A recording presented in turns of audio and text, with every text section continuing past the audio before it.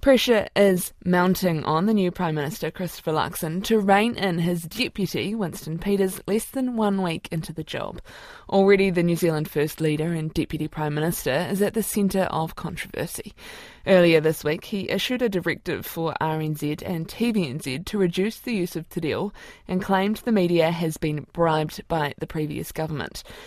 New Zealand On Air board member Andrew Shaw resigned yesterday after openly criticising Mr Peters on social media, and Labour leader Chris Hipkins says the Prime Minister has already lost control of his cabinet.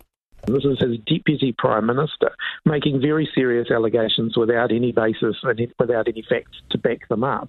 Ultimately, Christopher Luxon is in charge. He is responsible for ensuring that ministers uphold the standards of being ministers. Winston Peters is not, and I think Christopher Luxon should do something about that.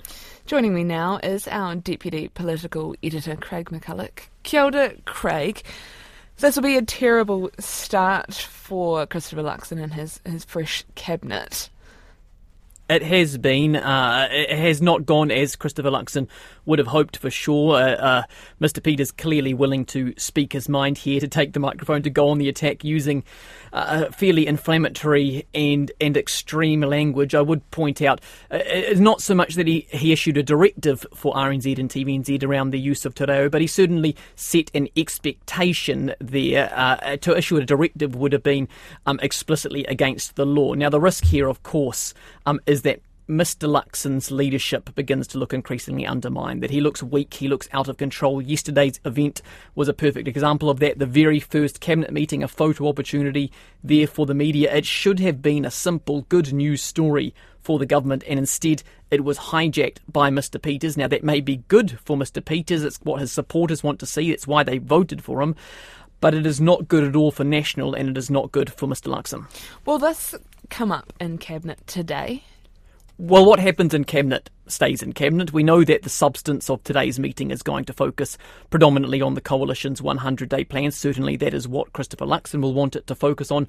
I think it is unlikely that Mr Peters' behaviour here will feature too much in the discussion, for the simple reason that this is a potential problem without an easy solution here. It is one of the difficulties of this coalition. Christopher Luxon may be Prime Minister, but he is also National Leader. Winston Peters is not a National MP. He is a New Zealand First MP and leader. So while Mr Luxon is technically the boss, Mr Peters here gets an enormous degree of leeway. Of course, remember too, Mr Peters is a much more experienced operator than Christopher Luxon. Remember, Christopher Luxon's only been National Leader for 2 years. So a big problem there, potential big problem. We can look back to 2017 for how the government operated at that time. That, of course, was Labour and New Zealand First in Cabinet and the Greens outside.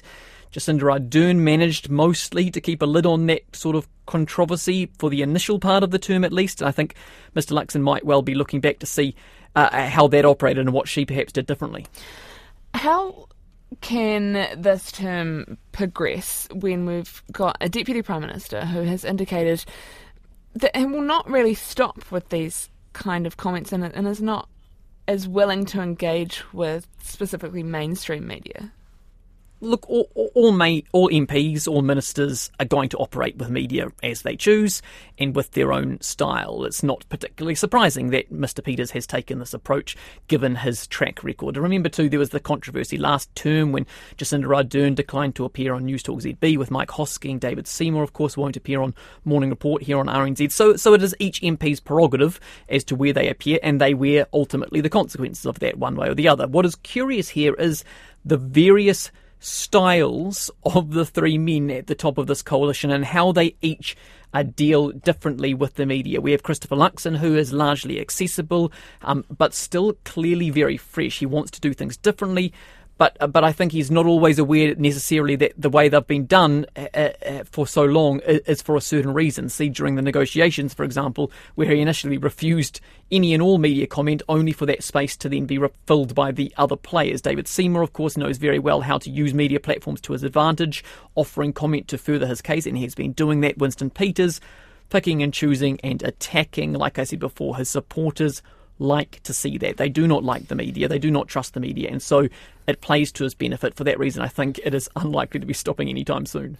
Thank you very much for that analysis. That's Deputy Political Editor Craig McCulloch.